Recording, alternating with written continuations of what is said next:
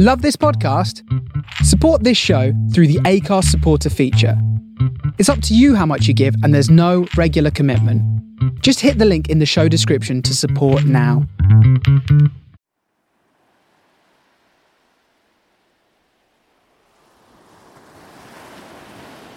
Super Sleuths Book 2, The Royal Captive by E.M. Clarke. Read by Lexi. Chapter 2, The Black Castle. Something shimmers, half hidden by a heat haze. It is a black castle, brooding at the edge of a huge ocean. Forbidding, it stares down from its high jet walls at the rocky shoreline below. Nothing living comes near, apart from those creatures under its spell. It lies in the far north, but is not on any maps. It sits alone, its barred windows battered by the relentless sea spray. There is no door. Well, no door that can be seen. It is a fortress, grim and hostile. There is a room inside the castle, furnished with rich carpets and expensive paintings. Heavy silk curtains obscure the night sky as two men meet. The soft glow of candles casts an eerie half-light over the room, and at the head of the table sits a gigantic figure, its eyes closed. It is not a peaceful face. It is hard and cruel. Jewels flash as the large hands with their long nails slowly caress the gleaming white bird perched on his lap. It is Prince Igor from Frenchtown, and he is not happy. Before him stands the reason for his anger, a sneering man in a long cloak with a tattoo of a black cross inked into his neck. It is Vinicius, the leader of the pirate band, the Black Cross Gang. He is shifting on his feet, nervous. He is in big trouble. Unbeknownst to them, however, they are not the only people present.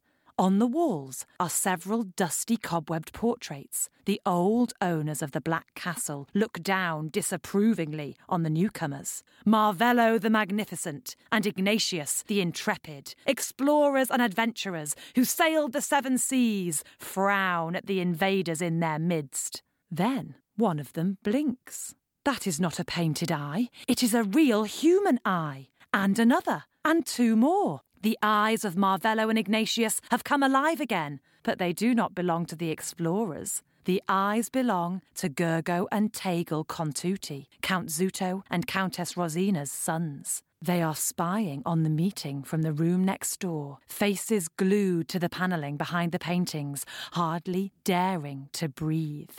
All is perfectly still. The people look like waxworks, unmoving and silent. Finally, the white bird speaks. Gah! Hail, great leader! Prince Igor's eyes snap open, and he gazes at Vinicius, furious eyes gleaming a fiery red. You failed me, he hisses, pointing accusingly at the pirates standing before him. And Prince Igor does not like failure. No, O Great One! Vinicius sinks to his knees. Yes, Igor continues. You failed. A horrible quiet descends on the magnificent room. The only sound is the ragged breathing of the frightened pirate, frozen on his knees, as if turned to stone. Gah! Gah! The bird's shriek shatters the silence, and its cold grey eyes glitter as it stares at the cowering man. But the prince raises his hand, and the bird stops. Fortunately for you, I will give you a chance to redeem yourself. Oh, thank you, great leader, stammers Vinicius. This time I will succeed. You had better, replies the prince, his eyes narrowing. Beaten by a group of silly little children, pesky brats. His low voice is rising now, laced with fury. The white bird has risen in response to its master's anger. Gah! It shrieks. Report! "We have taken back our ship, the Black Vulture, and our crew," replies the pirate hurriedly. "We're ready for the next stage, great leader. With your permission, of course." Prince Igor is still staring coldly at the kneeling pirate. "After recent events, it has been difficult to get away from the Palace of the Flowers. I must get back as soon as possible to allay suspicion. King Lucio trusts me. He has been made to believe I want a truce, to be friends. I must not let him down." "You are cunning, great leader," the pirate replies, bowing his head. "Yes," sneers Igor, "I am. And I have discovered the perfect way to ensure the House of Richmondo is completely in my power. The girl." He pauses, thoughtful. "We must bring our plans forward. We all know the powers of those of Flambeau, but they are only children after all. I will finish the work my noble father started, and they will not stand against us. Enter, Countess!" And through one of the doors, a tiny woman with flashing green eyes sweeps in. Gergo and Tegel blink from behind their portraits. It is their mother. "Allow me to help, O great one," she says smoothly. "I only live to serve you." And she bows deeply.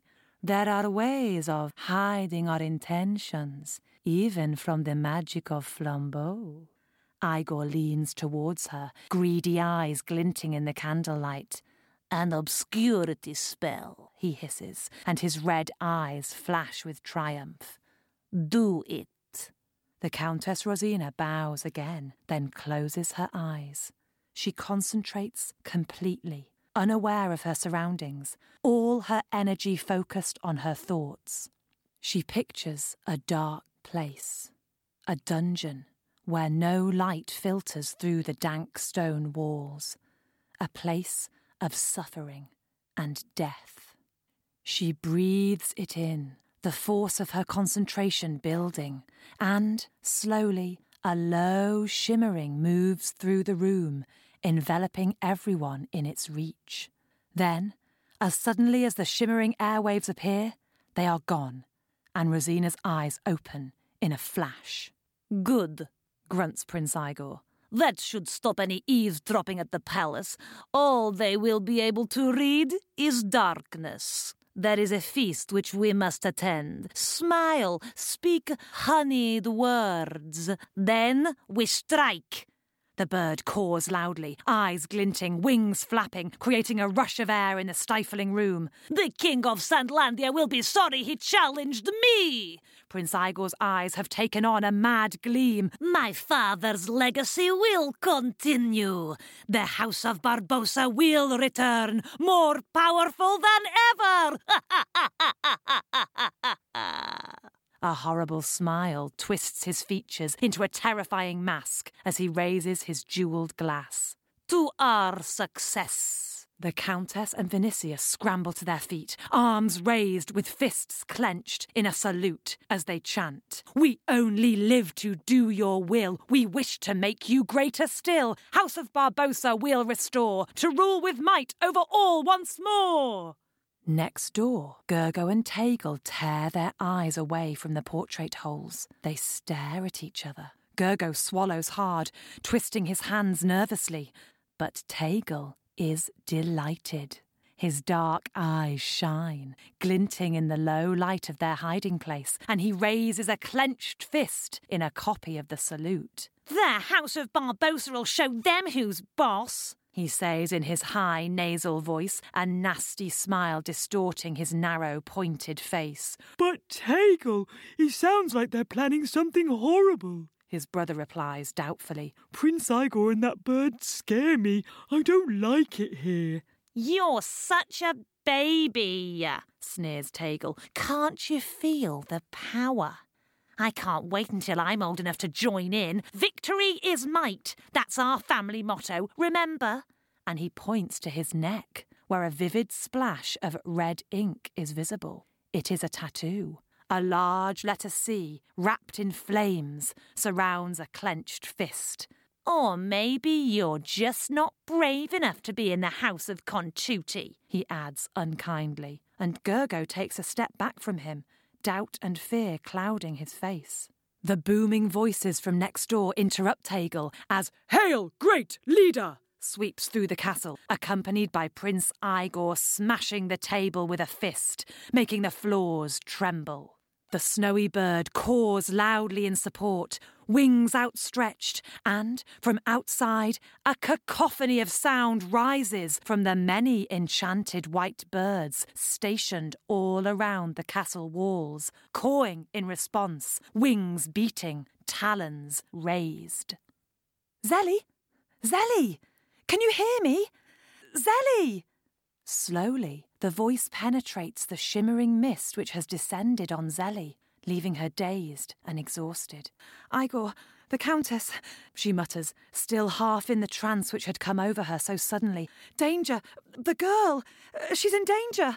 And at that memory, her eyes snap open. Zav is crouched next to her, his worried face only centimetres from hers. "What happened?" said Zelly, sitting up and shaking her head as if to get rid of the last wisps of the trance or hallucination or dream or whatever it was.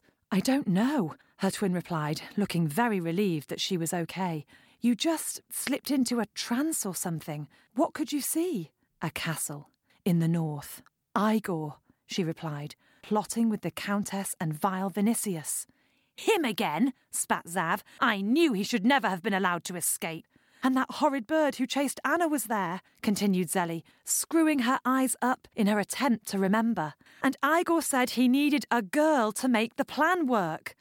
"But Zelly, you're a girl. What if they mean you?" Zav looked horrified. "Or Richenda, or Sophie. We have to stop them." Zelly put her hand to her head, fear surging through her. "Oh, Gergo and Tegel were spying," she cried, remembering another part of the dream. "They saw the whole thing." "That means they might know who the girl is," said Zav. "Right. Tomorrow at the palace, we're going to have to see if we can make them talk." Thanks for listening. Join us next time for more adventures in Chapter 3, The Girl Vanishes. Check out the interactive map on our website, supersleuths.net. Want to read along? Super Sleuths Book 2, The Royal Captive, is available now on Kindle. Enjoyed today's chapter?